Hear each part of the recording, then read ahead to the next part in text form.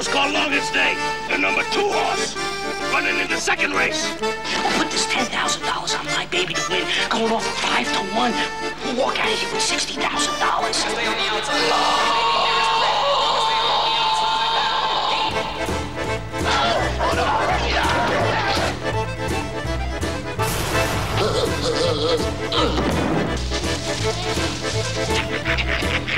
Danny DeVito stars in Wise Guys, Wednesday the 13th of May on TCN.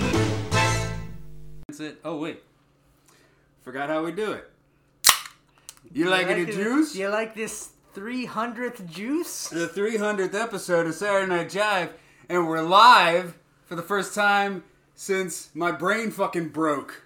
Well, live relative to when we're recording, not necessarily when they're listening to it. We're not broadcasting it live. No, this will be like a month. They won't listen to this until goddamn June of 2048. But by the time I get my ass together. What he means to say is we're in the same room recording for the first time in fucking years. I know, and how does it feel? It's weird.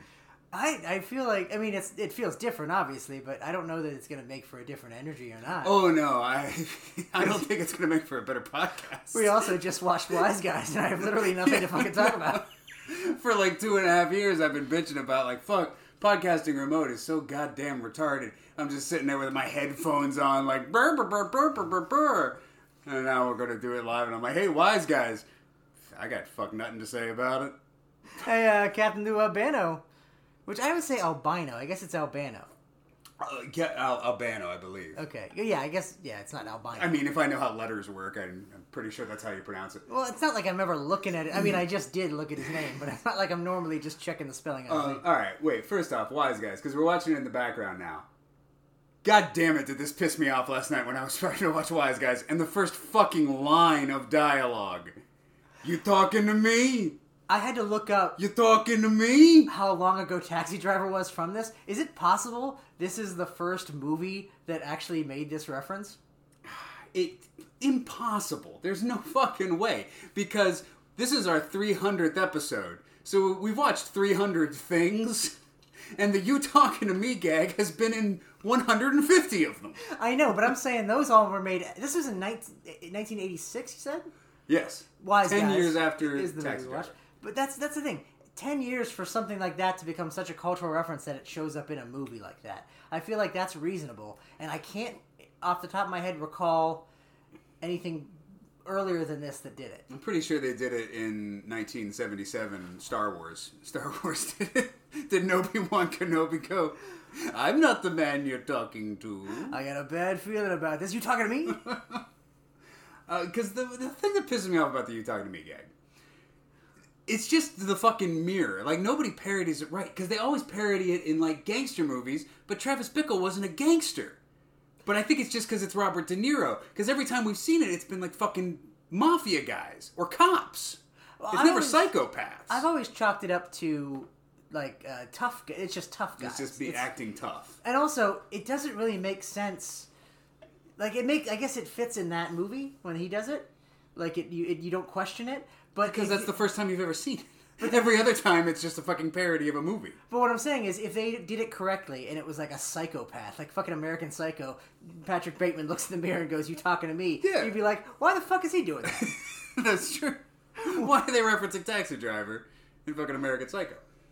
Because it doesn't make sense for every psycho to say that line. Yeah, no, well, I guess every movie has Smash Mouth, every movie has skunk sprays. This movie had Smash Mouth. They weren't even a band in 1986. Yeah, it's fucking Smash Mouth. Danny DeVito running around the street. Listening to Fush You Mang over here. Oh, by the way, you know what I saw yesterday? I was walking my dog. First thing, I've never seen this before. A litter of baby skunks. Were they also in a movie we watched? And then Chevy Chase came out and was like, oh, what's this? And he got sprayed in the face. It was hilarious. By the way, we're just going to skate by the fact that I actually know the name of the first Smash Mouth album, Fush You Mang. Fush You Mang? Was that their debut album? Yes, I remember because I bought... Well, I didn't buy it.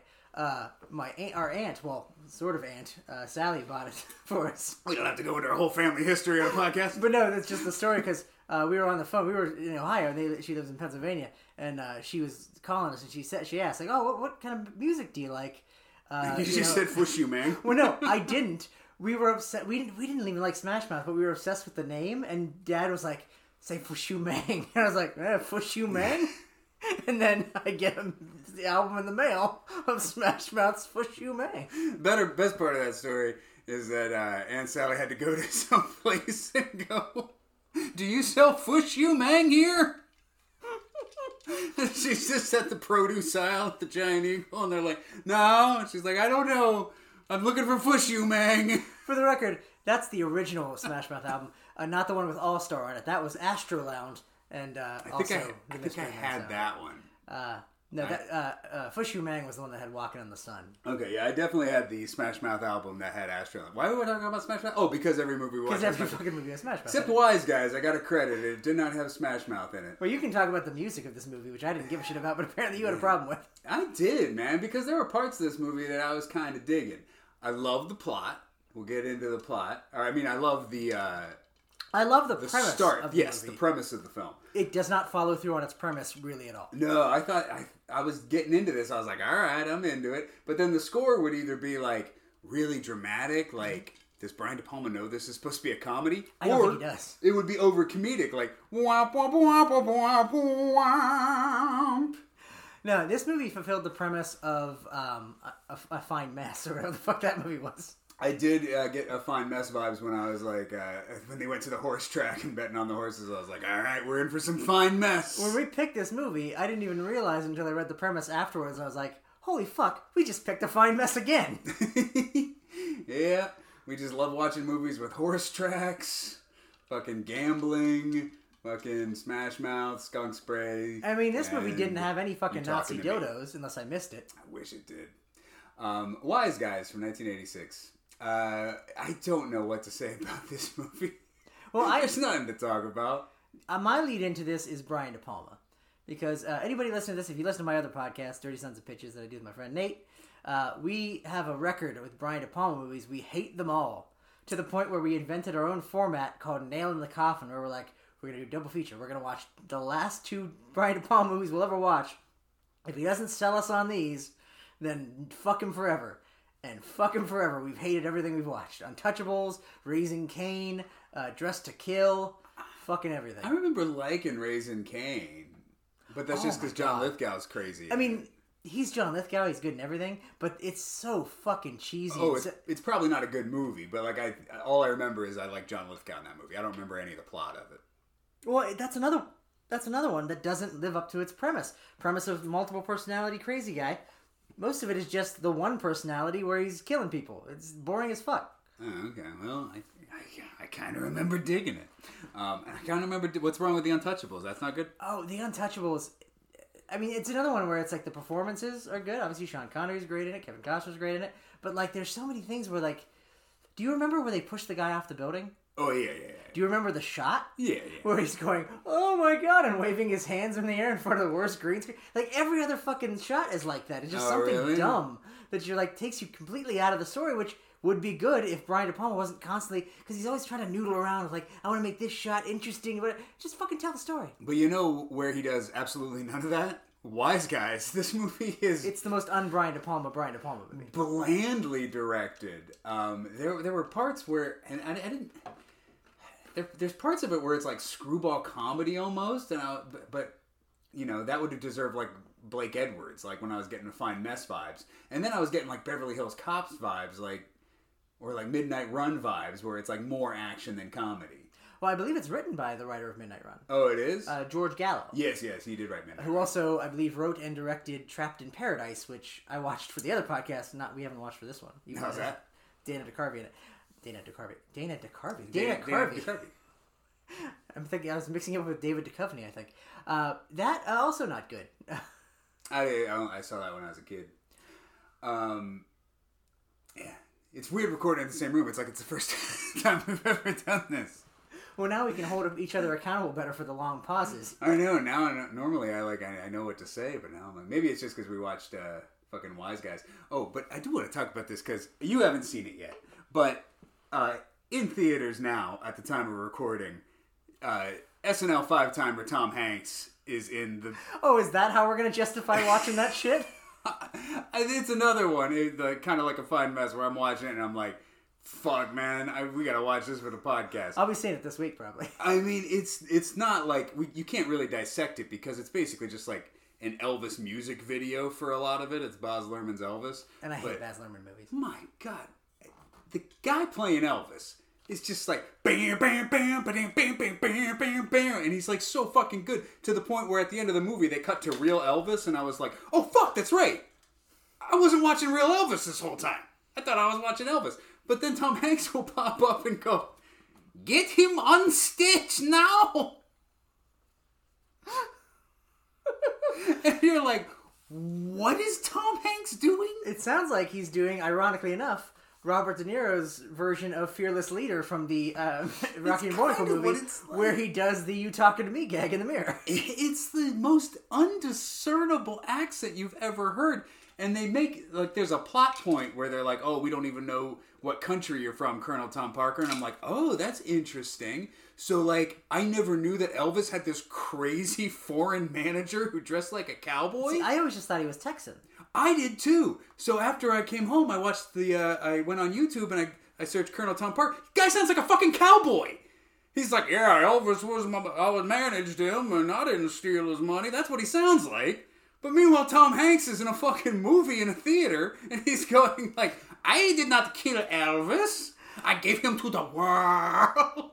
Now, I don't know nothing about music, but I could see in that girl's eyes, he was a taste of forbidden fruit. She could have eaten him alive. He was my destiny. That's weird, because, did you ever see that fucking, I know we talked about, probably, I don't know if we talked about it, but I know me and Nate did on the other one, that Foxcatcher movie with Steve Carell. Oh my God, that's another one. Where, like, he's doing this weird fucking voice, I'm like, wow, that's gotta be a weird guy, and then you look him up and he doesn't fucking sound anything like that. You're just making up a character. I like to wrestle. I found my new Foxcatcher, because I've been going around the house the whole time, like, Elvis was my friend. I did not steal his money. I did not. He's basically telling me what I said. Hello. I am Colonel Tom Parker. Like, what the fuck is it? But at the same time, it's fucking fascinating. Elvis is the greatest movie ever made.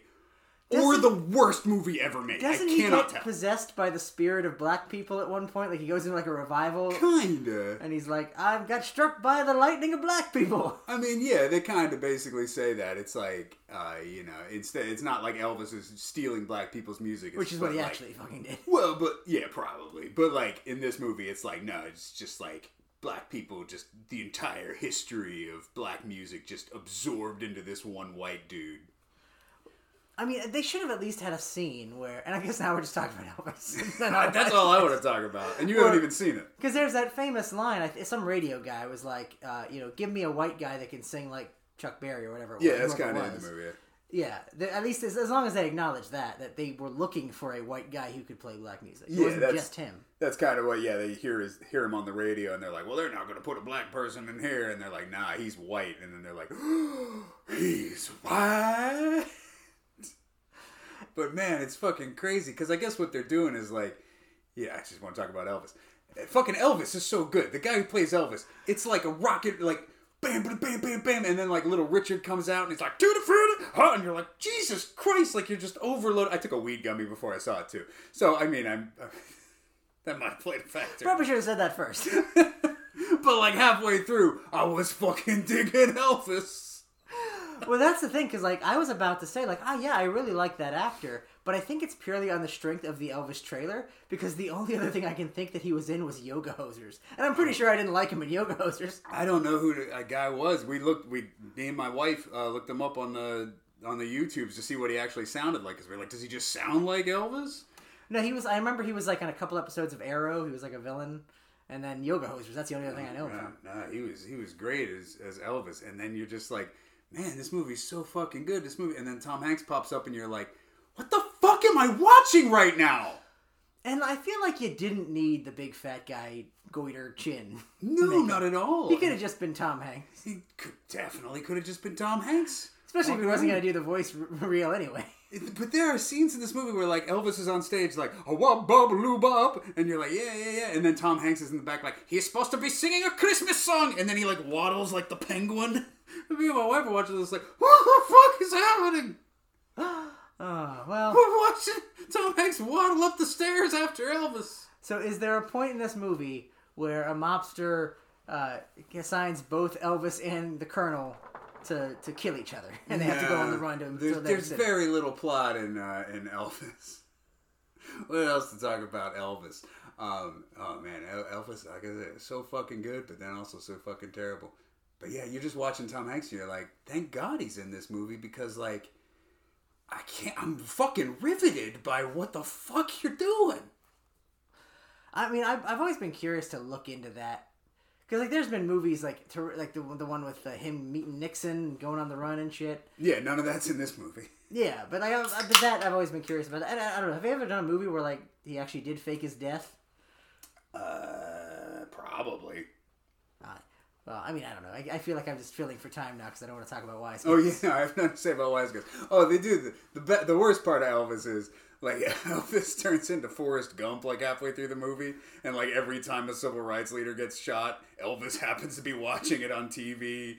It's like, Martin Luther King assassinated, and Elvis is like, oh, no. You're like, I don't need to know what Elvis's reaction to this. Bobby Kennedy has been shot. Oh, Bobby Kennedy been shot. It's like, I don't care, man. Just fucking show some Elvis. Who was it? Was it Walter Houston, I think? Who did a fucking jig when Martin Luther King died? Oh, Walter Brennan. No, Walter Brennan, that's right. Yeah. Alright, Wise Guys. Let's talk about it. Wise Guys is a movie. I'm glad that our 300th episode we did a Joe Piscopo movie, because there aren't many of them left. Joe Piscopo, man, looking over his filmography was just sad, because you got Saturday Night Live. Fucking A-plus comedy, yeah. Saturday Night Live. Then you got Johnny Dangerously.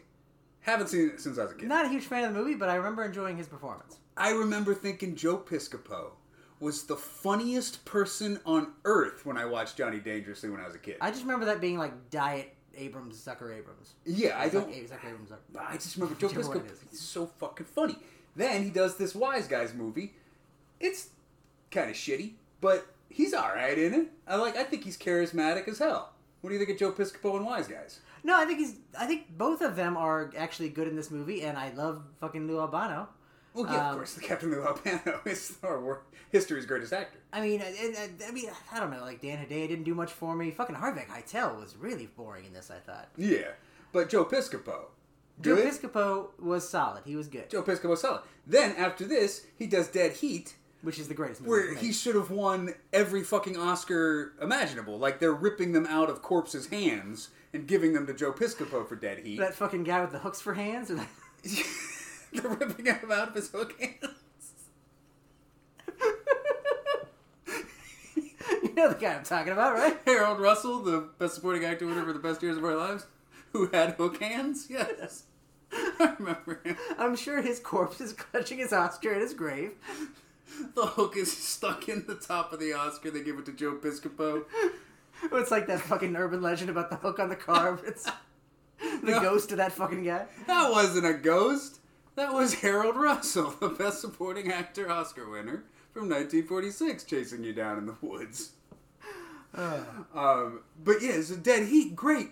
And then, scroll down his filmography. Voice on Goof Troop. What the fuck is wrong? Wait a minute. I misheard that then. I assumed it was the movie, a Goofy movie. Not even that, the fucking TV show. He was a voice on fucking Goof Troop, and then Chuck Norris sidekicks, and then like Two Bits and Pepper. You know, other classic Joe Piscopo films. Have we watched every available Joe Piscopo movie? No, there's like, my phone's over there, but there's like Captain Nuke and the Bomber Boys. Well, we tried to watch that, but we couldn't find it, remember? I think it was in Italian or something.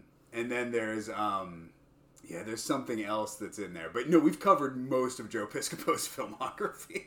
And I've never been disappointed in his performance. Ever. Yeah, Two Bits and Pepper, not a great movie, but his dual performance... He plays farting twins in that movie. And it sounds like we're being ironic. Like, oh, farting twins, we don't really like it. He's genuinely fucking entertaining. That's true. Someone listening to that may have interpreted that the wrong way when I said, he plays farting twins in that movie. Like, oh... That's why I shouldn't see it. No, he plays farting twins in that movie. You need to go out to your multiplex and demand 2 bits and pepper. Remember when we watched the second half of Twins with Danny DeVito for this podcast? Wouldn't it have been so much better if it was farting twins and they were both played by Joe Piscopo? Love that.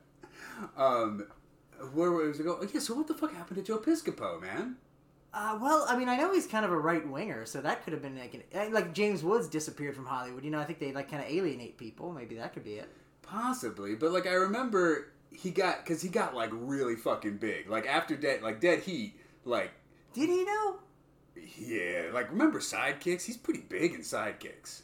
But he's still like he's like the villain, right? Yeah, I mean, we watched that too. Why am I forgetting? Yeah, he was like in the fantasy sequence. But like, no, I mean like big, bulky, like muscular. Oh, you were literally talking about physically big. I thought you meant he got like a celebrity. Oh, like he gained popularity? I was like, no, that never happened. What are you No, talking I'm about? saying like in Dead Heat, he was like fucking like, I was like, Joe Piscopo should be fucking Rambo. Like, he's like, okay, I got a little bit of a fucking crush on Joe Piscopo, all right? I'm just Well, gonna fucking you say. say that, but like he doesn't seem. Of course, he's always wearing long sleeve shirts. You never see him like shirtless in this, but he doesn't seem ripped in this. And this was right before Dead Heat. And I remember just Dead Heat, like Joe Piscopo walks out in a tank top, and I'm like, God damn it, motherfucker, man, come on, Joe Piscopo.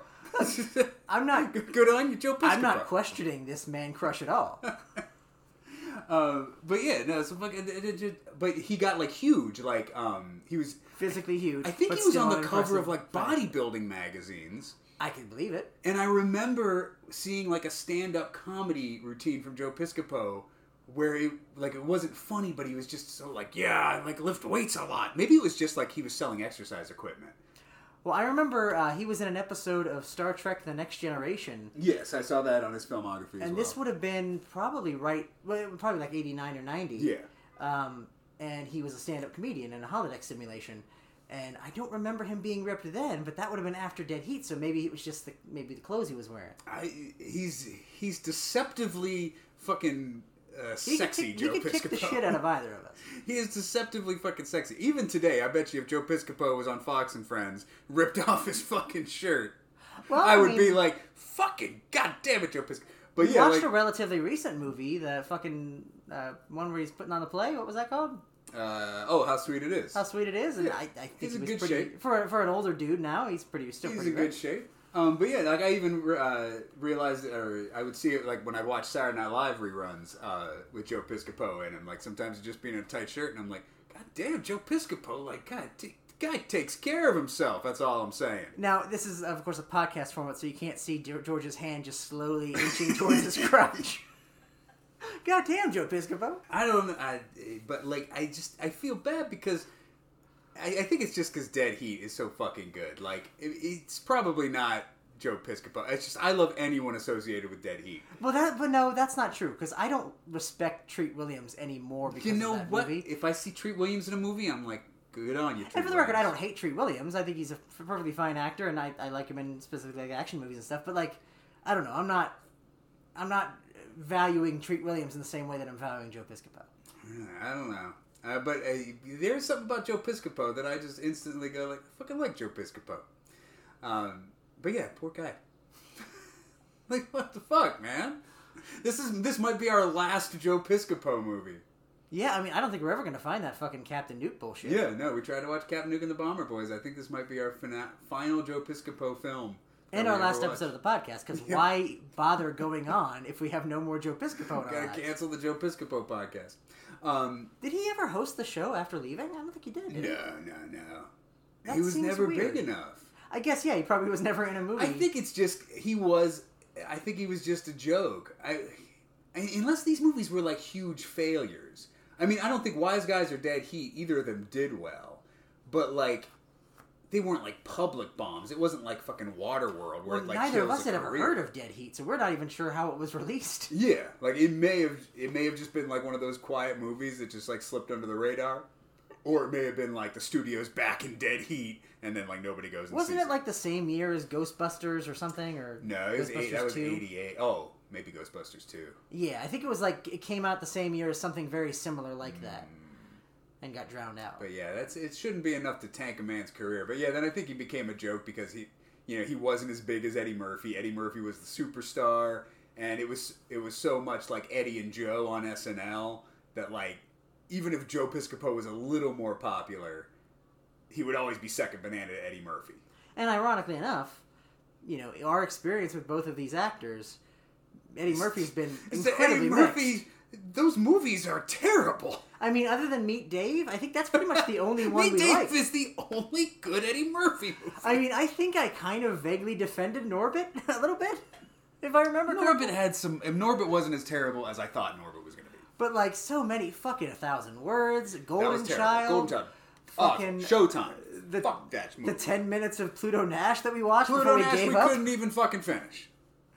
Meanwhile, every Piscopo performance, fucking solid gold. I'm fucking here trying to control my urge to whack it to Joe Piscopo. Because I'm like, one episode we're in the same room together and I can't. God damn masturbate to this! Joe Piscopo. We need to go back to remote podcasting. This isn't gonna work because I need to whip it out and stroke it to Joey. And from now on, every episode is just us looking at a bodybuilding photo of Joe Piscopo. The next 300 episodes, we will just be talking about the cover of fucking Men's Fitness that Joe Piscopo. It's like, that podcast where they just watch Paul Blart over and over again? Yeah. It's just us jerking it to Piscopo. We'll talk about one segment of his Men's Fitness cover. And so, welcome to episode 28. We're on his right nipple now. So, what do you think of them areolas? Like that fucking podcast where they watch a minute of Batman v Superman every episode. We're just talking about Joe Piscopo's left thigh this week. Call it Piscopulin, because we're pulling a Alright, Wise Guys from 1986. Okay, what's this movie about? Because this movie has a good premise that I think would be a fun movie. I was on board. I was like, this thing is taking off. They're two wise guys. They're like low-level mobster guys.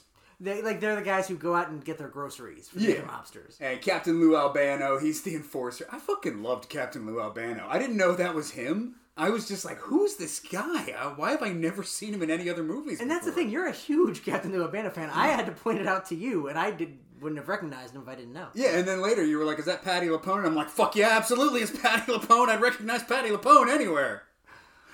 In like 2 scenes in the movie. Who's this big fat wrestler with a mustache? Alright, I liked Captain Lou. He's the enforcer. But then they, okay, what was the first part? Well, the first part, I actually did like the opening. Well, I was calling it the opening scene where he's starting the car. I like that too. They make Danny DeVito, they're the schlubs, so they make them start the car because they're like, okay, fucking 9 times out of 10 there's a car bomb in that car.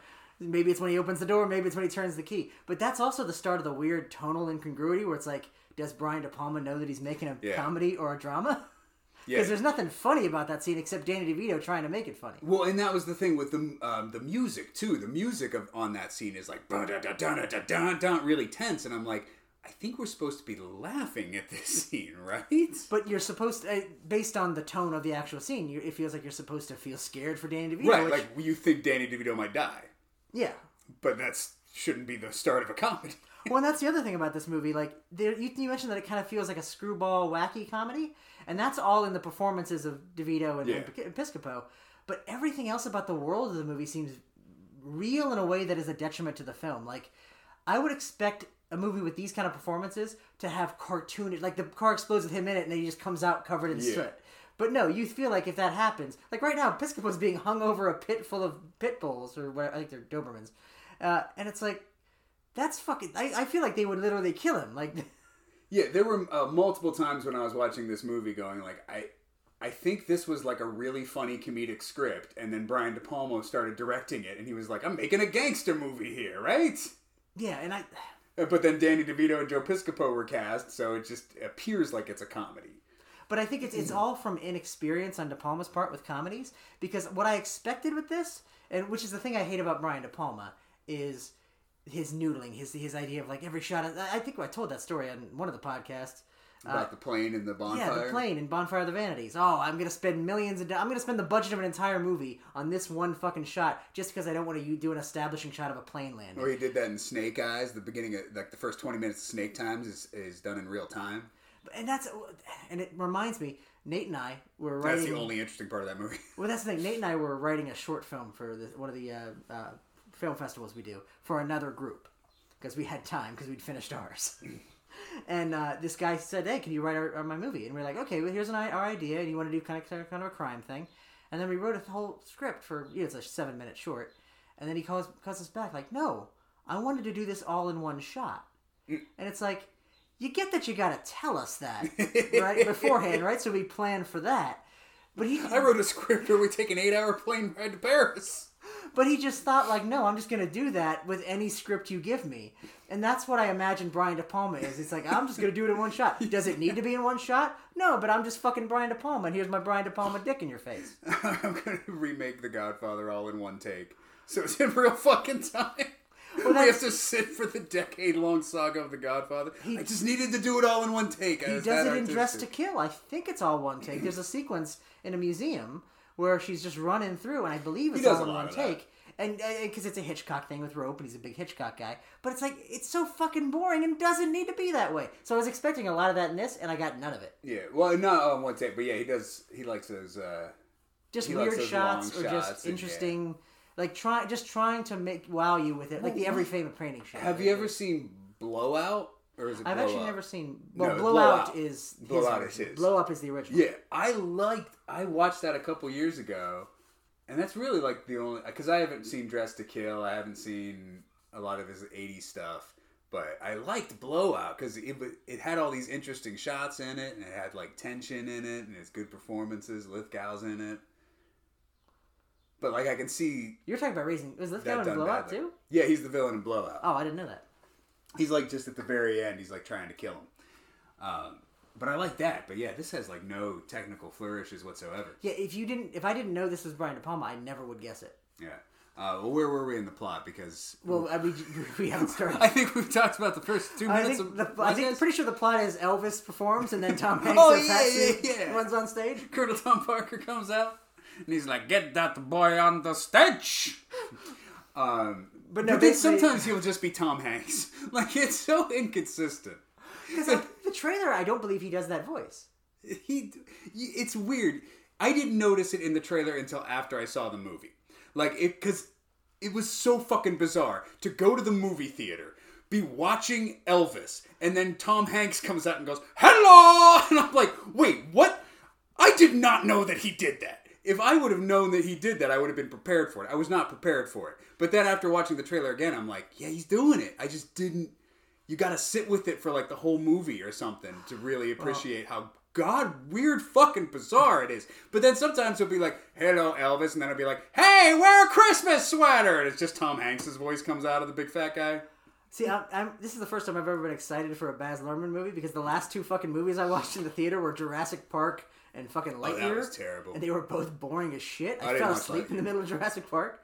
Oh, Jurassic World was bad. Or Jurassic World, Dominion. Is there any SNL connections in that so we can talk about that? Because I'll talk about that rather than Wise Guys too. Fucking, I could talk about that for days.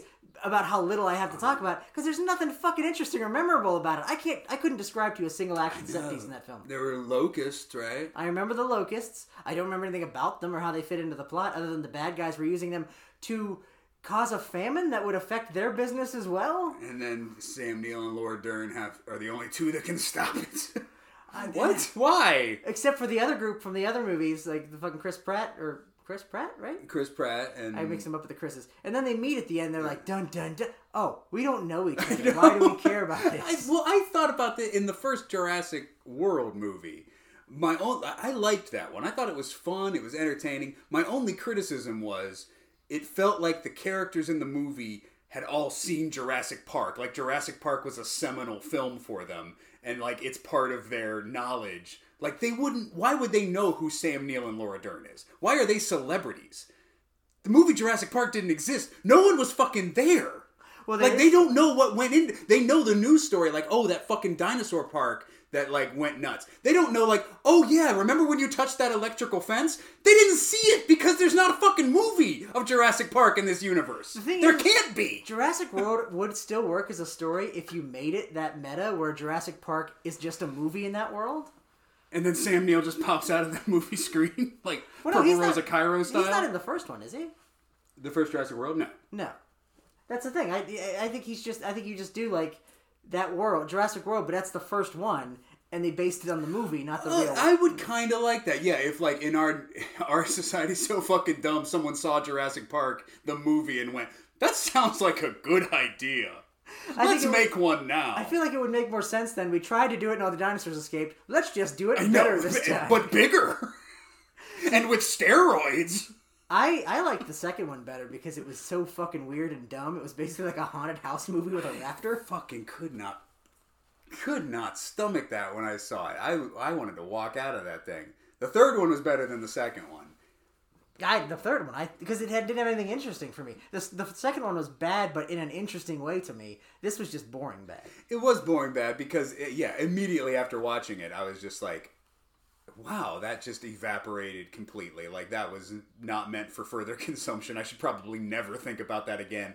But there were, like, 3 cool dinosaur fights.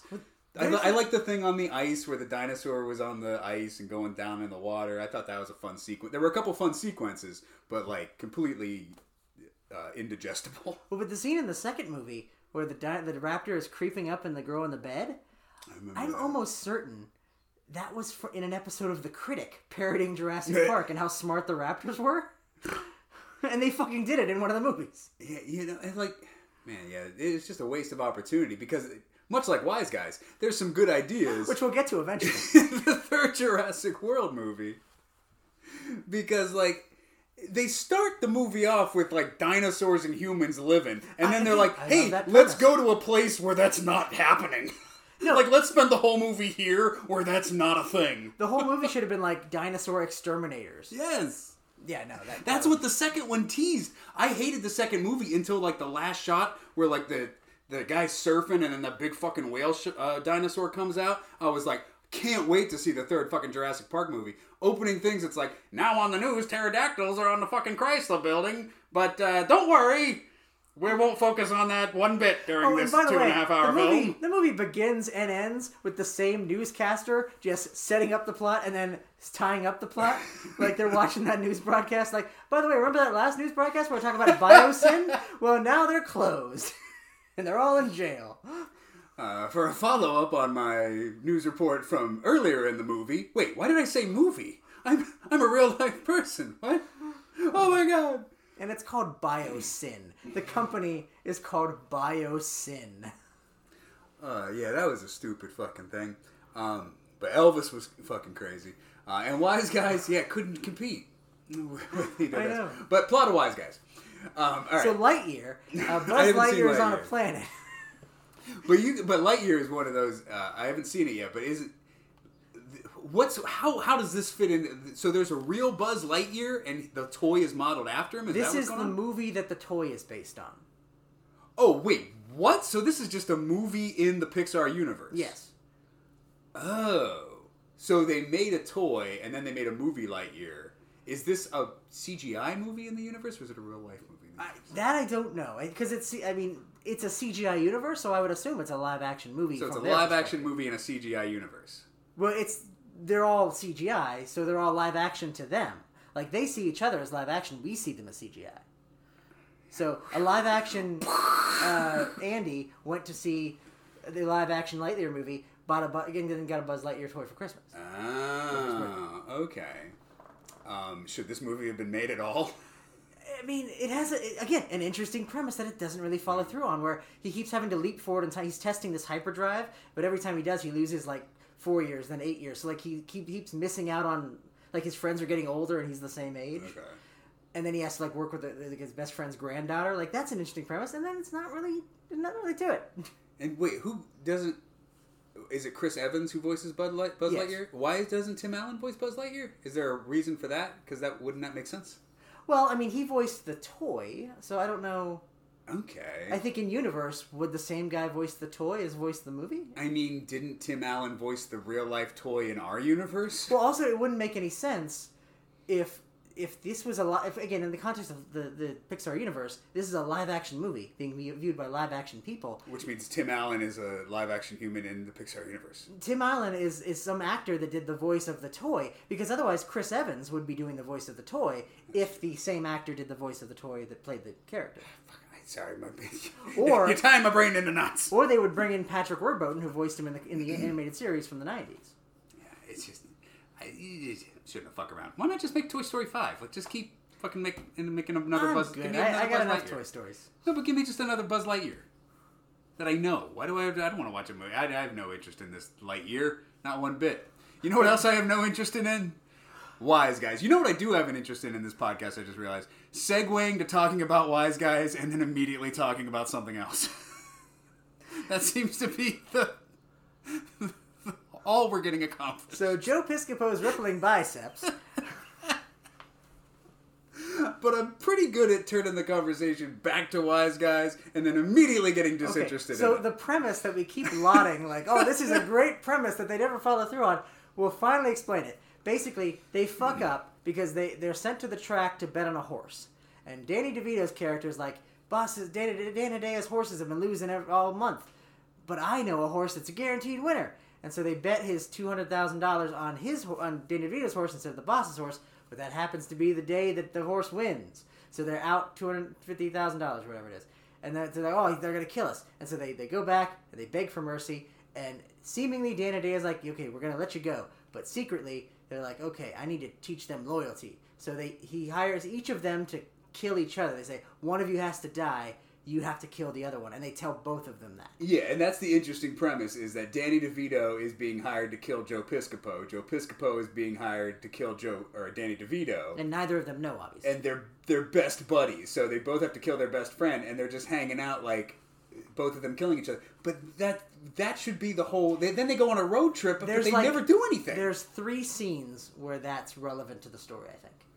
Because I really like... You got 2 people, and But yeah, I guess it wouldn't make sense if they're still doing it, because why would they... I don't even understand. So wait, Dan Hedaya hired them to kill each other to... What was his end goal? He wanted to prove loyalty? What does that mean? So if Danny DeVito successfully kills Joe Piscopo, would Dan Hedaya go, that's my boy, and... Why doesn't he just kill both of them? No, I think it was because he says, like... Leo Albano's like, why don't we just kill him? And he's like, no, they wouldn't have learned anything. I want to teach them, why are they loyal to each other but not to me? I want to teach them loyalty. So I think the idea is one of them would kill the other.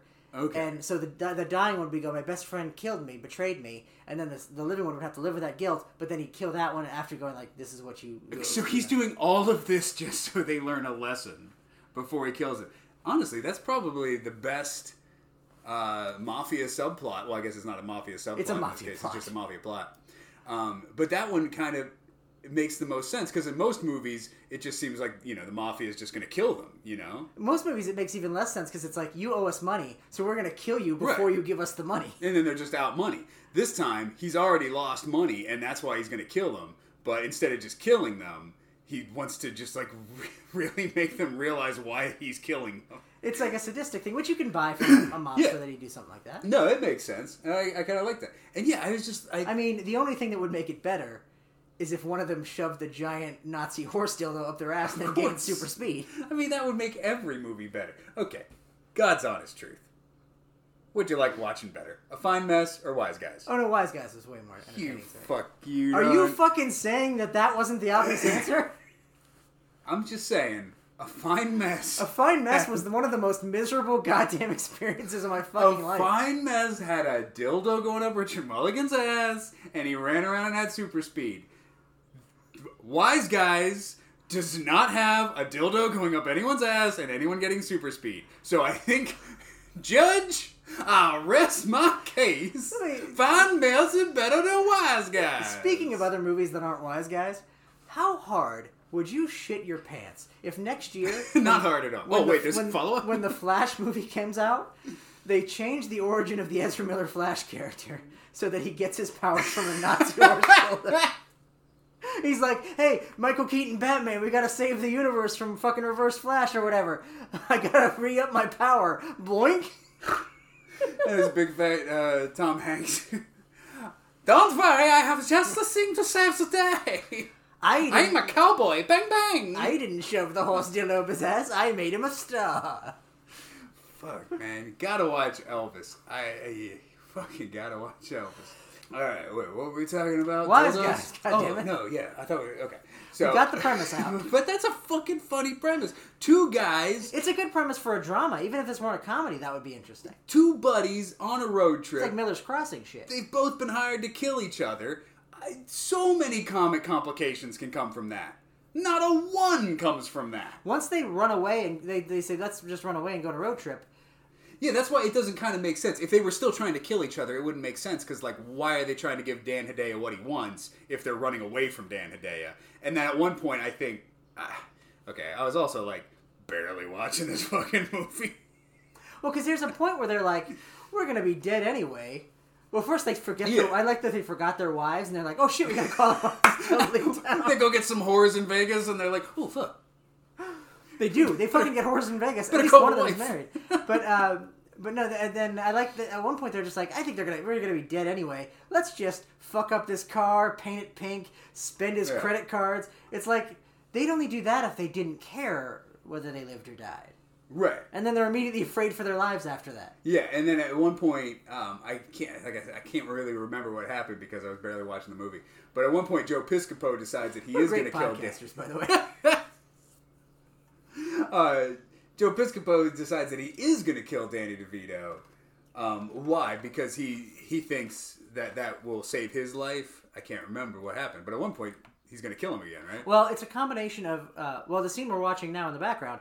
Danny DeVito lies to Piscopo and says that he talked to his uncle, who was a big mafia guy who got him into the mafia. Yeah, I didn't follow any of this. And so he calls him, and we see the other side of the conversation where his aunt, I guess, hates him and wants him dead. And she's like, fuck you. And then he pretends that he's talking to the uncle. What Danny DeVito doesn't know is that his uncle's dead. Okay. So his plan is to go to his uncle, get the money as a loan, and pay off. And that's what he tells Piscopo. We'll meet my uncle, get the money, and we'll be set. But then they get there.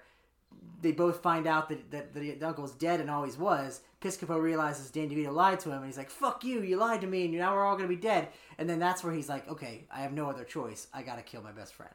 Yeah, okay. Yeah, I was missing bits of setup, but that's not the movie's fault. That's just my fault. Well, there's being a bunch bad of stuff audience that isn't member. set up. Like the fucking scene, I think you said you liked that scene with the waiter that was like telling him about the shit? Yeah, when Ray Sharkey, the angel who takes John Belushi to his past in the movie Wired, same actor. Oh, wait, what? Remember the movie Wired? I remember it, but wasn't he like a Hispanic guy? The character was. But Ray Sharkey's an Italian Was that man. brown face the whole time and I just didn't know? The guy Angel in Wired, yeah, no, he was played by an Italian guy. So, but yeah, he was doing like a muchacho. All right, if you say so. Oh yeah, no, it was a surprise. And did you see the scene? It was a racist performance. We just went past it, where for some reason Danny DeVito was like taking a knife to his hot dog. Yeah. Did you know what he was doing there? Now we're getting in really granular detail about Wise Guys. You know what? I didn't. Does anyone remember what Danny DeVito was doing to his hot dog? Hey, comment on the YouTube video that we don't post. Because we don't post this to YouTube. Hey, gang. Like and subscribe. If you know what Danny DeVito was doing to his hot dog in that one scene in the car in Wise Guys, email us at SaturdayNightJivePodcast@gmail.com. I think that's it, but I ain't going to check it anyway. But you can definitely email us. We if check you it know. every couple of years. Every couple of years I check it and I get a little smile. I'm like, oh, fuck yay, one email. And I'm like, that's pretty cool. But now that you point that out, I did. He's slicing his hot dog long ways. Maybe to put mustard inside the hot dog, Oh, maybe? was he cutting the hot dog in order to put condiments in? I think maybe he's going to Okay. he's eating it 'Cause it like a looked like hot he was dog scraping sandwich. it. So I thought he was like literally like putting mustard on the hot dog with a knife. Oh, no, it looked like he was slicing it, but yeah, I'm guessing maybe he's going to make a little hot dog ketchup sandwich. I know this sounds like it's a picayune thing and not an important part of the story, but this is like the most important scene in Wise Guys. Well, you know who probably did that? That's probably Brian De Palma giving him a little bit of business. Like, hey, take this knife, take this hot dog. This scene needs something. It needs something. It's a metaphor. Crash an airplane into the car. No, Brian De Palma, we don't need that much. I'll just take this knife along the hot dog. That'll give Ben something to look at. fucking 30 years later. So yeah, the plot goes nowhere. But no, I did like the scene because it was so fucking stupid. Where Ray Sharkey comes out and he's going to give away the game. He's going to tell them both that they're the hitman. But for some reason never says those words. He just says, like, they're going to hit out on both of you. He never says, oh, and by the way, right. You're each other's hits. Which, again, I thought was where the plot was going. I thought the whole movie was going to be two guys who are, have a contract out on the other one's head. And it's going to be this buddy comedy. So I like that he was like, yeah, no, you guys, you both got contracts on. And then he gets shot before he can say it. So I thought that was going to be the whole running gag, is like these guys never find out, but they're also comically like a spy versus spy thing, trying to kill each other and not succeeding. Well, let me ask you this. There's one scene where Joe Piscopo, like he's thinking about killing Danny DeVito, and he sees a bus coming, and he's got like his foot up to his ass, and he's like, I could just push him in front of this bus right now, but he doesn't do it because he's his friend. I thought that was going to be the whole movie. And it should have been. But my question to you is, do you think it would have still worked or ruined that premise? So let's say that the movie otherwise made that premise work. Do you think it would have worked if they did find out before they go on the run? The guy tells them, he hired you to kill you, he hired you to kill you. Does that affect the plot at all? It makes it different, but I think you could do it either way. Because I feel like if they know, and it becomes like literally like spy versus spy, where they're like deliberately doing it rather than hiding it, I almost think that makes it better. It gives you more opportunities for set pieces. Yeah, so they both know the other guy is trying to assassinate them. Yeah. But they don't know that the other guy knows that. Because then it becomes like a prisoner's dilemma. Like, do I trust my friend or not? Right. No, that would have been a good way to take it too. Or the way they do it now, or where they don't know, and then, or maybe they find out later or whatever. But I think either way, that's something I've never seen in a movie. And I still haven't even seen a movie with that plot, because this movie doesn't do anything with its plot. Also, Chekhov's bulletproof sports jacket. Oh, why did that not play a part at the end of the movie? Wait, was that real, or did he have blanks? I thought that was a joke. Oh, I could be wrong though. I don't remember a line where he says it was a joke. But at the beginning of the movie, Dan Hedaya he's like, hey, Joe Piscopo, try on this jacket. And then he shoots him, and he goes, hey, look, it was bulletproof. Order me 12 of these in different colors. I don't remember a line where he said, like, they were blanks. I was just fucking with you. I just assumed that was the case, because I don't think bulletproof jackets are a thing. What are you talking about? It's fucking Wise Guys. 1986. If Brian De Palma says, hey, bulletproof jackets exist, I'll fucking believe. Look, I know you were I believe Colonel Tom Parker was a German man. You were so flippant about even watching this movie. I came over and you were like, I still haven't finished. I was taking this deadly serious. I did. That's how I watched it. Alright, so we're recording in person for the first time in 2.5 years. I come over to my dad's house where we're recording now. I had watched 30 minutes of the movie, and I'm like, I got time. Don't worry. In my head, I'm like, got plenty of time to finish Wise Guys. I know exactly what time Ben gets off work and will be leaving his house. I just haven't seen my dad for a while. We're talking, we're shooting the shit, and then I'm like, oh fuck, I gotta finish the end of Wise Guys. So I put it on the TV, and then Ben comes over and I'm like, I haven't finished. I had like a fucking hour left of the movie. Because I'd seen the whole movie, and he's like, oh, I just gotta finish. And then I look over and it's like, that's still the first act of this fucking movie. But then, don't worry, because I watched the rest of the movie. I still don't know what the fuck happened, because I was checked out for most of it. You don't fucking need to. That's the thing. Nothing of interest happens. They get some horrors, which I was fascinated by, because I don't think you could logistically get a prostitute with a credit card in 1986. Kirk Douglas did it. Well, first off, that was 1998, I think, right? That's true. I mean, credit cards are more ubiquitous. American Express upped its game in the whore department. I don't know. Well, because they go to like a bordello where I can see they have like a fucking machine. And like now you could probably Venmo it, I assume. But I don't know, it just seems weird that they gotta fuck... Because they steal Captain Lou Albano's credit card and they get fucking whores. I don't think that's a thing. Okay. But you're telling me that was not possible in 1986. You couldn't get a whore with a credit card. But somewhere in 10 years, someone went, we should allow credit cards to pay for whores. Okay, well... And they changed it for diamonds? Because you believe it. You said you believe it in diamonds. Because diamonds, they go to a defined building, like an institution. It's a brothel. You'd think she's paying some sort of taxes. It's a place, it's a legitimate... And plus, it's in Vegas, right? So it's a legal brothel. Yeah. This is in Atlantic City, where I believe prostitution is not legal. I don't know that. But yeah, no, you can't swipe your credit card into an actual human being. I mean, I know that. You can't just shove it in a horse twat. You and be could, like, but it wouldn't take any money out. She's like, accepted. Whereas now, like, they probably have apps. Yeah. No, you could probably, man, it's so easy to pay for horror. The fucking future. It's not easy to be one because they keep passing laws criminalizing sex work even more than they already is, and it's fucked up to be. It's really bad. We should just legalize it and regulate it. But it's really easy for me as a man with a dick to buy a prostitute. Oh, yeah, man. What an age we live in. You know, they were using payphones in this movie, too, and I was like, that takes me back. And I was also thinking, you couldn't buy a whore as easy as you could in 1986, poor bastard. Can I just say what was in my head just now? Because they just fucking banned abortion, or they got rid of the constitutional protection for abortion yesterday. As three months ago, for you listening. And I was thinking, like, gee, I wonder how that's going to affect, like, sex workers. Like, probably, you know, like, 'cause a lot of them probably are on, you know, getting abortions. And it's like, this isn't the podcast for that question. Why do I want to ask that in the Wise Guys episode? How's he cutting that hot dog? And also, how do you think abortion, the lack of abortion providers, will affect sex workers? See, that's why I always hate when we talk about politics on the podcast, because we mostly traffic in what Danny DeVito does to his hot dog. That's our strong suit. And if I was invited on, like, MSNBC, that's pretty much all I could talk about with any reliability.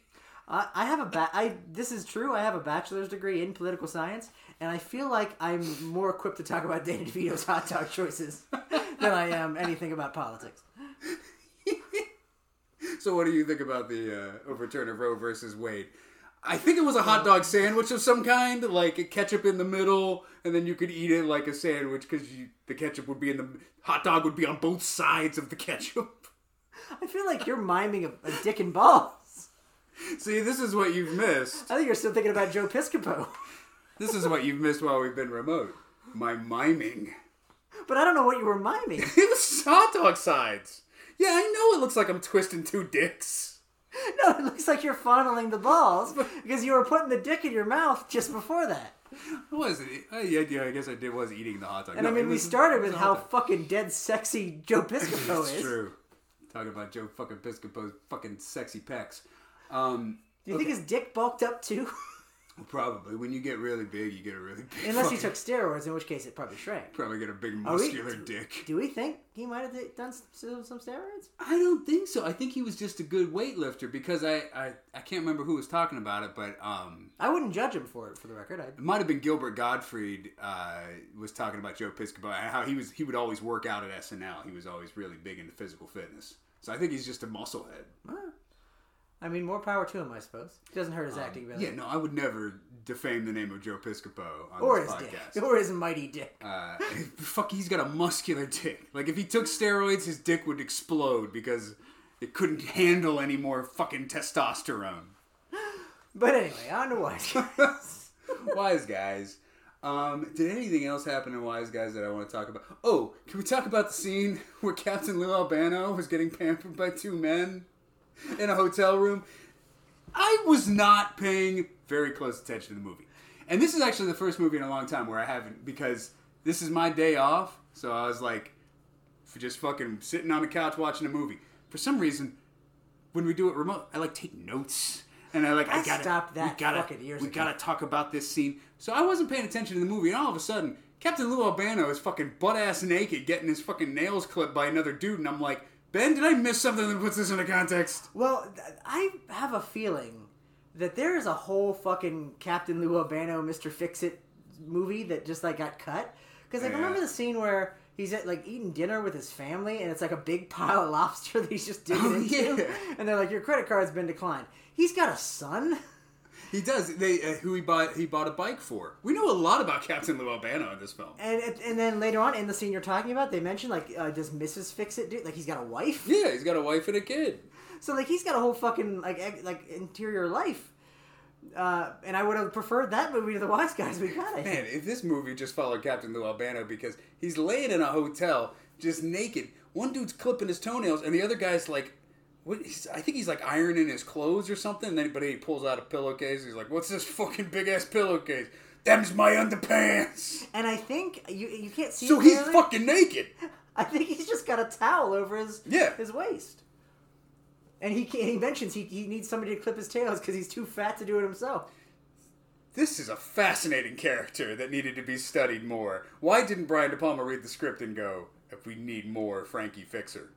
But yeah, but that's another thing with this movie where there are things that just aren't really set up well. Like I talk about the guy Ray Sharkey. Why is he their friend? I had no idea who he was. No idea. He was a waiter at the thing, and I thought the mob was making sure he kept an eye on him. I thought he was going to be a guy who followed around Joe and Danny. I just refer to them by their first names. I'm familiar with them. They're best friends. Yeah, he was going to follow around those two and like report back to the mafia. But then you see him and he's like, "Hey, psst, come here," and he's going to give away the scheme. But I think the mobsters know that. And they're like, "Oh yeah, he's gonna squeal." Like, well, that's why they kill him. Right, and so they kill him. So yeah, I don't know who the fuck that guy was. But the thing is, like, it takes one scene to establish they just happen to be really close. They have a scene at the bar where they're best friends with the waiter guy. So he has an investment. He has an inclination to help them. Well, they do kind of do that. Maybe I missed it. I mean, not really, but they do have a scene with the waiter where they're talking, but like not enough where I would think like, oh, this waiter would, sacrifice his own well-being. Because for then the Harvey guys. Keitel character comes in, and like he's like, "Oh yeah, we were best friends from back in the day. Like you just met me. Who the fuck is this? And why do I care?" Yeah. And like he's not an interesting character. He doesn't really add much to the story. He's not funny or anything, and it's just like, yeah, but he's like the most important fucking side character now. Yeah, like everything in this movie is fucking superfluous. Because again, they're just on the run from the mob, so they have to drop the fucking plot of them, trying to kill each other, and then they're working on getting the money back, and then they get the money back, but then there's another double cross. And that's so fucking Deus Ex Machina. He just happened to have money in his mattress. Yeah, no, he goes and he's like, "Hey, we're fucked. Don't worry, there's $1 million underneath the bed sheets. Hey, mama, and then you talking to me?" That money doesn't even matter because it's just part of the ploy, I guess, to fake his death at the end. Right. Oh yeah, I forgot he faked it. I forgot how the movie ended. Okay, so all this shit happens that I forgot about, and then Danny DeVito gets shot. Oh, that's when I wanted to talk about the bulletproof jacket.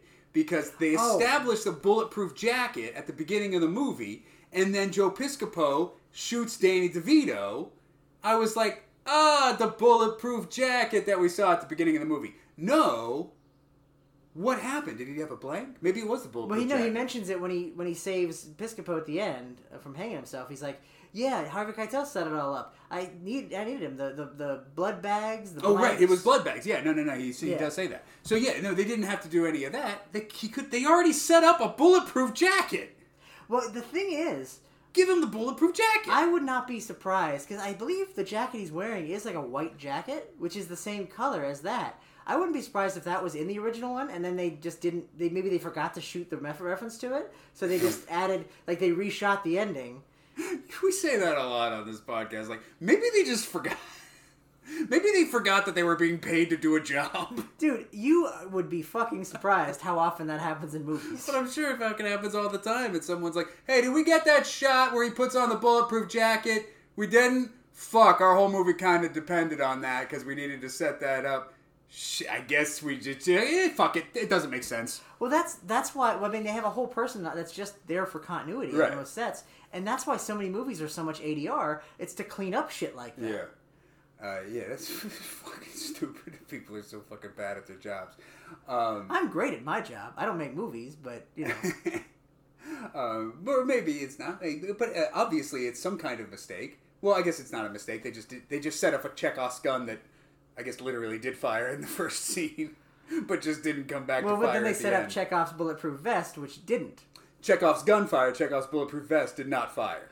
But then the weird thing is, because they have a really good setup and payoff at the very end of the movie, where the very first time you see Dan Hedaya is he puts up a cigarette to his mouth, and they all light his cigarettes. And then he's in a room full of gas, and you go, "Oh, he's got a cigarette." And I know what he does. He puts the thing, everybody listens, saying it's like a mirrored shot. Yeah. Perfect setup and payoff. but you couldn't fucking remember that you established a bulletproof jacket. You need more. You need more than just one. Because the bulletproof jacket scene makes very little sense just as a standalone joke. It feels like something you were writing backwards and put that in there to justify it later. It's only there to show that Dan Hedaya thinks these guys are completely worthless. Because he shoots Joe Piscopo to test his bulletproof jacket. So he doesn't care if he lives or dies. And then he sends Danny DeVito to go start his car. So it's just to prove that Dan Hedaya does not give a shit about these guys, and if they died, he wouldn't care. But a smarter script would have used it. And then at the end, he's like, I had the bulletproof jacket the whole time. And I was like, yeah, I freaking forgot about the bulletproof jacket. That's a nice Chekhov's gun. You set it up in the first scene, it fucking plays off at the end scene, and you're like, I wasn't thinking about it. But now I am, because a guy got shot and he wasn't wearing a bulletproof jacket. By the way, I don't think it is a Chekhov's gun if it is paid off. I think it's only a Chekhov's gun if it doesn't fire. Because that's the warning of Chekhov's gun is, don't introduce a gun in the first act if you're not going to fire it in the third act. I think if you introduce a gun in the first act and then fire it in the third act, it's just a gun. Well, I know it's just a scriptwriting term, but every time we talk about Chekhov's gun, I am literally thinking of a gun. But here's my thing. The way it says Chekhov on it.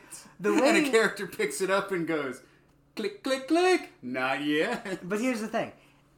Everything in movies is setups and payoffs, so the way you That's talk true. about Chekhov's gun is literally just any plot element is a Chekhov something. That's true. You have to, for something to pay off, it needs to be set up. So everything is a Chekhov's gun, just some of them don't fire because... No, what I'm telling you is not everything is a Chekhov's gun, only the ones that don't fire. Well, oh, okay, I guess.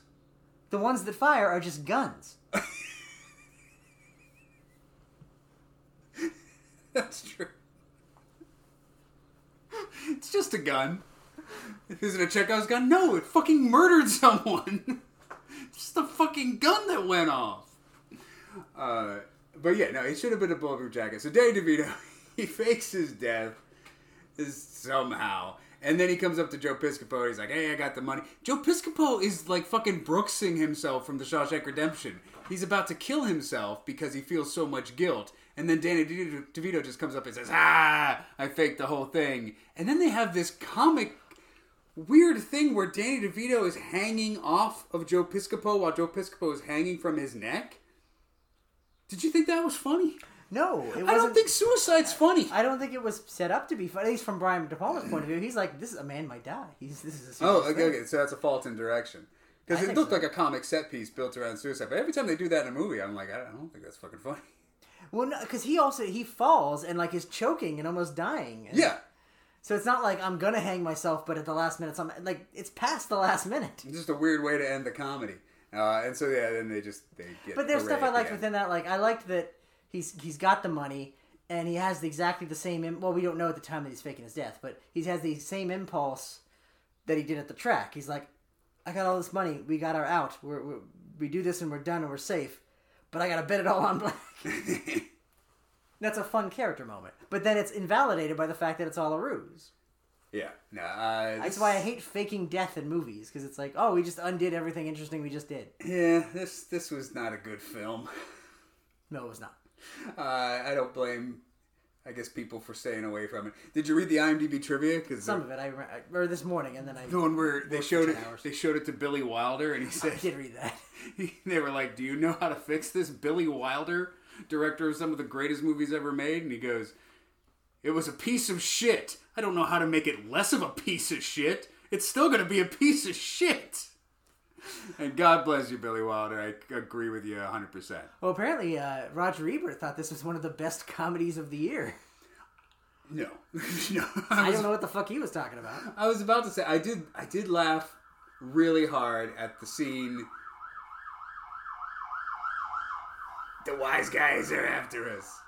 I did laugh really hard at the scene where they're in the church and the guy says, do what I did. Or do what I do.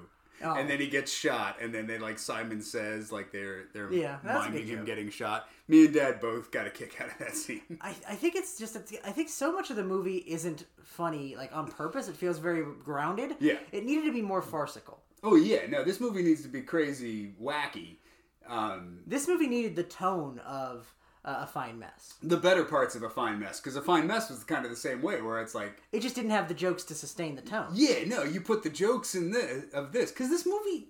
I wanted it to be so good because I like both the actors, I liked the premise, but it's just so lifeless and dull.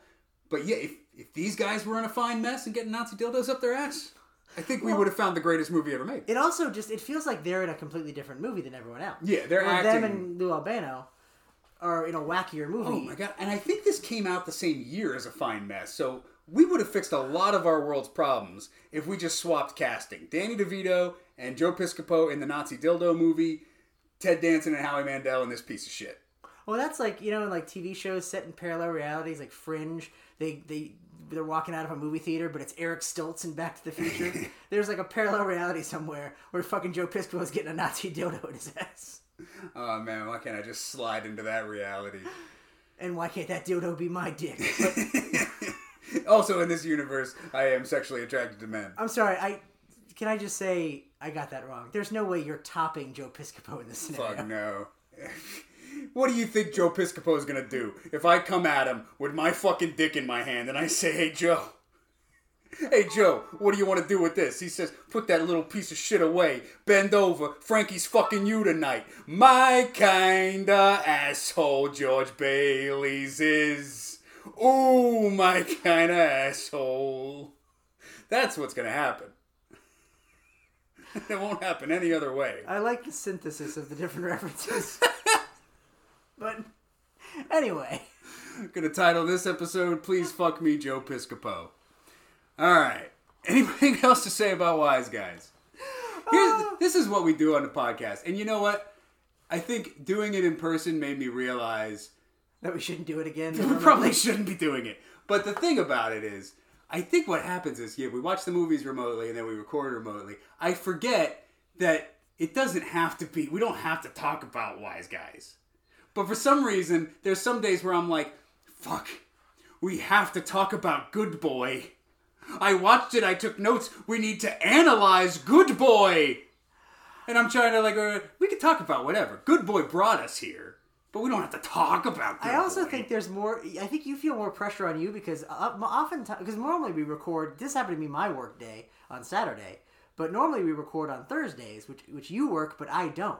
So I come at it kind of loose, but you're like, I fucking watched this in between shitty meetings. I've tried to stop doing that. I try to watch it at night.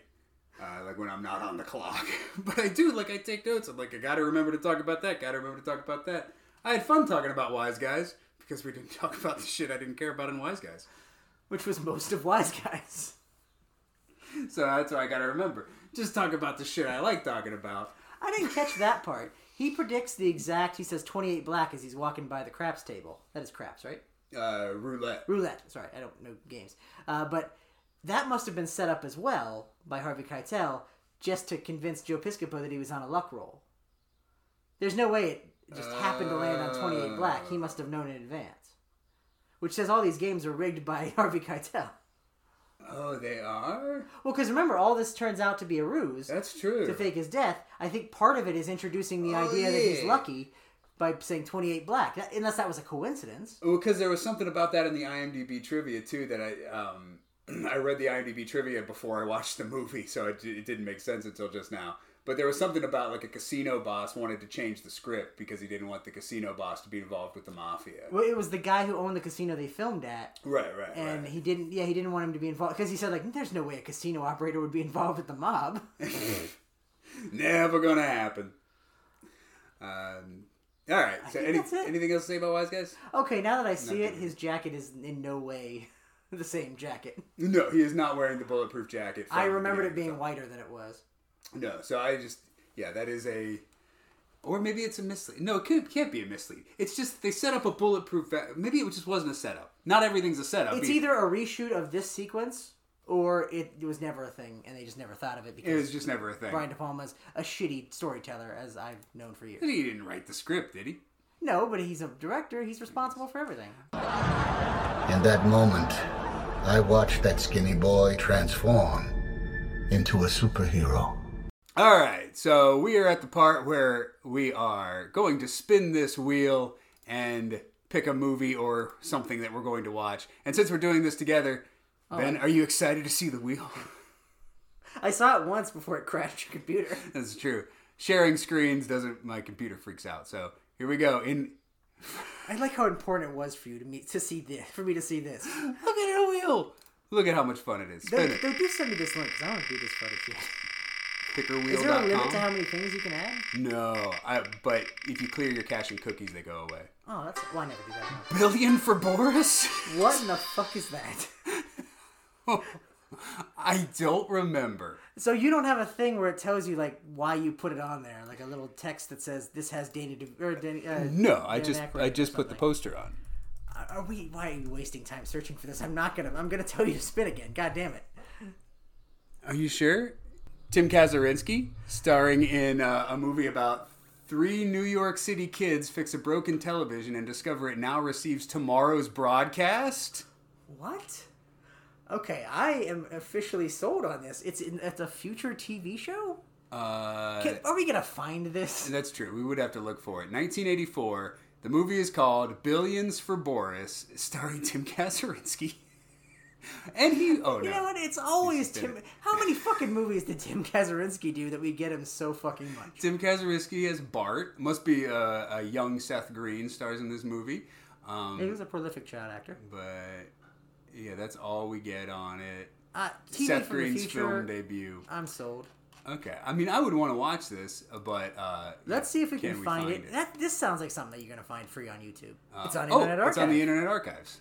Which, that's how I watched Shin Godzilla recently, which is like a relatively recent movie, but... Alright, yeah. Billions for Boris, this is it. Okay, well, let's... Again, I know I just said, like, it... Even if we watch another Doggone, like, my brain can handle it because I know I don't have to fucking take notes on it. But will I even enjoy spending my goddamn 90 minutes watching this? Let's just look for a trailer. There's no trailer.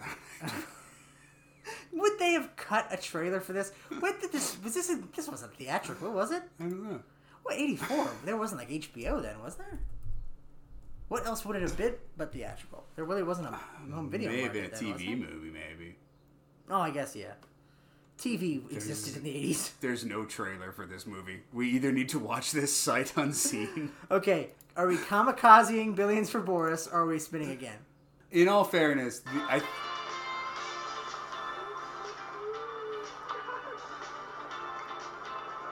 I mean, anything taken out of context makes the movie look great.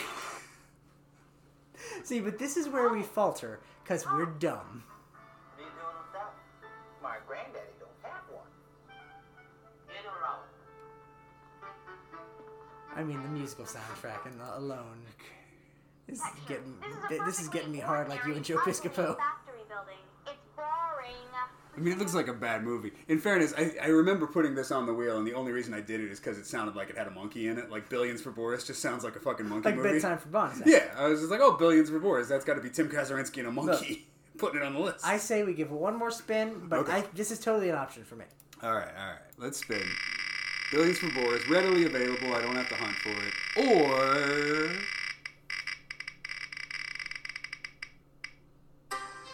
the George Carlin episode of Saturday Night Live.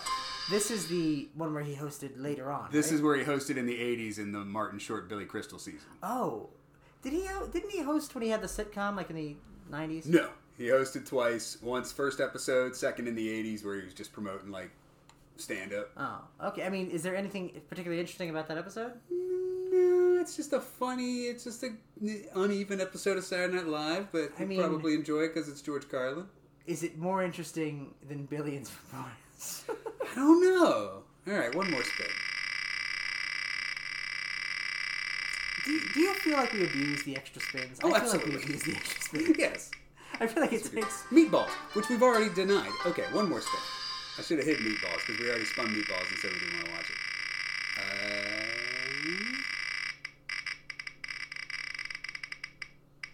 Brave Little Toaster Goes to Mars? Fuck you, no. We already watched one of those goddamn things. But in this one it goes to Mars? Come on. You know you gotta see how the Brave Little Toaster Goes to Mars. I know I've gotta never see that in my entire fucking life. You know... Can you fathom an explanation of why the brave little toaster would go to Mars? I don't know, probably his fucking owner became an astronaut, and I gotta save him again. And he builds it. No, you don't want to watch that movie? Still no. I'm still Billions for Boris. If you want to keep spinning, spinning. I'm more brave little toaster goes to Mars. Fucking really? Let's do like 5 or 6 spins, see what the... I feel like you don't remember how shitty that movie was. I don't think we came away from that podcast going like, we need to see the rest of them. But I liked talking about it. Holy Man starring Eddie Murphy. That is I know we just talked about how every Eddie Murphy movie sucks. I know.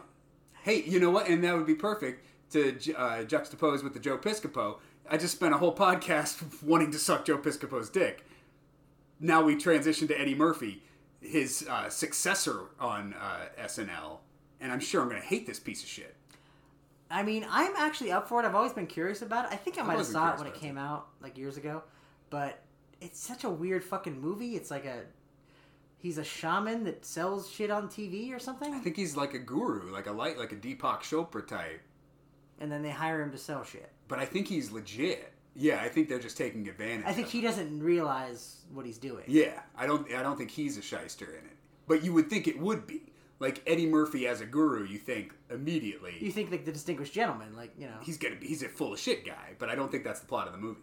Which that would be an interesting twist if the end of the movie is like, oh, I was full of shit the whole time. No, what you thought from seeing the poster of this movie? Yeah, that's what the movie was. I'm up for that too. Holy Man or Billions for Boris? All right. I am 100% not up for Brave Little Toaster Goes to Mars. All right. Billions for Boris. Holy Man. But we can use the wheel as options. There's also a lot of shit on the wheel. The Brother Solomon. I think I deliberately had you put this on the wheel. You did, yeah. Because you said we should watch this. This is a movie that I'm fascinated by just because it seems like it's like a bad movie that nobody saw. Like it came out and then disappeared. I've seen it twice. And I hated it both times. But I've always been curious about it. But I mean, I'm willing to say no to that. I mean, I hated it. I remember hating it, but I don't remember any specific reasons why I hated it. I just remember hating it because it was a bad comedy. I mean, do you think it would be interesting to watch? No. Do I think it would be interesting to talk about? No. But could we watch it and then talk about something for an hour? But yeah. See, this is where I go back to Billions for Boris. There is no way that podcast isn't going to be interesting just because of how fucking obscure that movie is. That's true. We would be described... Well, Wise Guys is a movie no one's ever seen either. I've heard of it, though. I guess know I've heard of it. And I pretty much figured it would be mediocre because it's a Brian De Palma film. Yeah. Then why did we choose to watch it? What did we do wrong last time when we picked Wise Guys that we could do right this time? We got Wise Guys. And by picking The Brave Little Toaster Goes to Mars. Both of us imagined Joe Piscopo naked flexing and went, we got to watch that. That's true. But it is getting hot now because we had to turn off the air conditioner, so...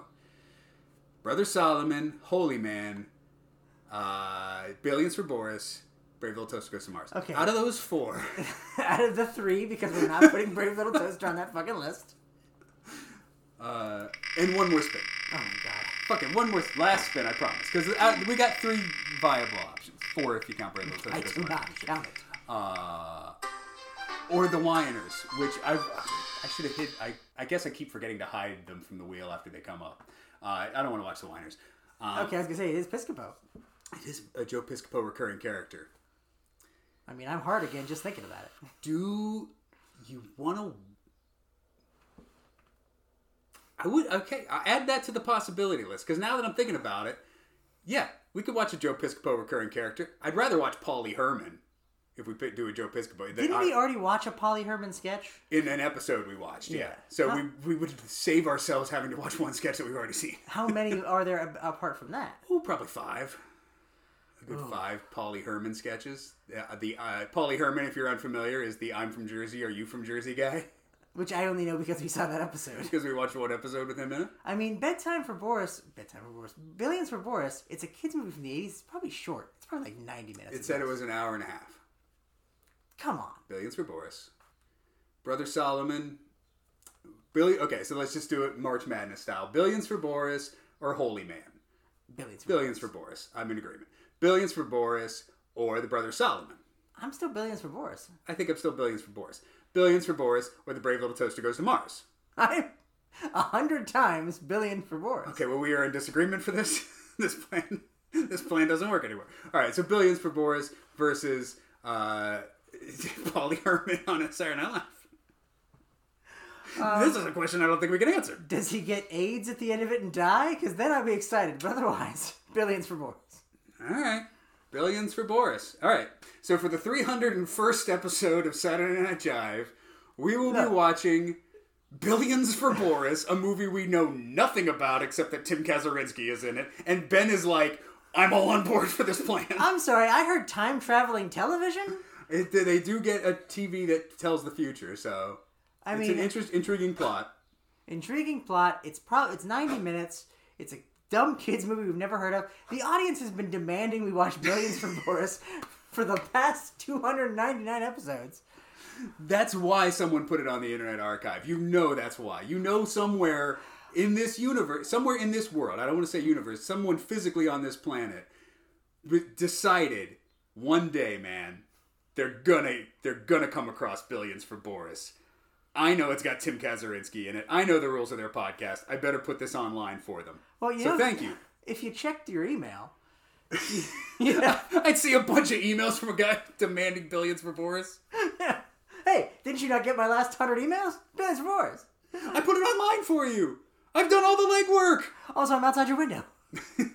Jerk it off. You're my Joe Piscopo. But it's not like that's never happened. Because remember that happened with Hail Caesar.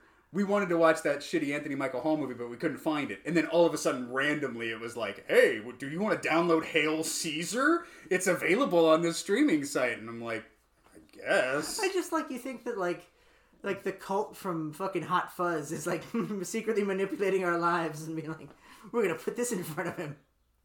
I think that all the time now, honestly. Well, there is some shit that happens to me where I'm like, this has got to be a bit. Maybe he's like a guy at Google, because every time I say shit, my Google phone hears me, and then Google recommends that shit to me. Did I tell you? Yesterday, I was on a walk and I saw 5 baby skunks. Yes, you did. When would that ever fucking happen? No, that is Ed Harris up in the dome going, release the skunks.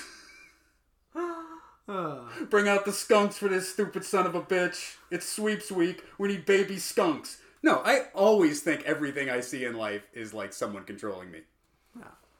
Well, apparently the Fates, or I don't know, the what was that fucking shitty Mike Myers show with the 5 people that control the world? The Pentaverate or whatever? What? Oh, is that what that's about? I haven't watched it. Maybe they're the ones monitoring our podcast. All right. Well, Billions for Boris next week. I think that's our business on the shed. Our podcast about Wise Guys is now just as long as the movie Wise Guys. We watched the entire fucking Wise Guys movie in the background. God damn it. And we didn't talk about Wise Guys once. So if you listen to this podcast, I mean, wrap your fucking head around that. I hope you're a fan of us and not Brian De Palma. I hope there's some Brian De Palma fans who are like, he didn't. Well, they did talk about the time Danny DeVito cut into his hot dog. That's the one thing I wanted them to mention. He fucked a whore and he cut a hot dog. That's all I needed to know. I was studying some Brian De Palma shots, but at least they covered the knife to the hot dog. Alright, so with that, I guess, get off the shed! The fathers had stocks and bonds, so I fucked them up and left them floating in a pond. Custom-made clothes from head to toe. Catch Joe at the fight sitting in the first row. Everybody follows when I'm ready to go. No need to show off, they already know I'm a wise guy. I'm a wise guy. It's a bitches that'll get you. Lovely day in the neighborhood. Lovely day in the neighborhood for a drive-by. It's a bitches that'll get you. Hey, I don't drive by. I'm a wise guy. I just stop by with a couple of guys.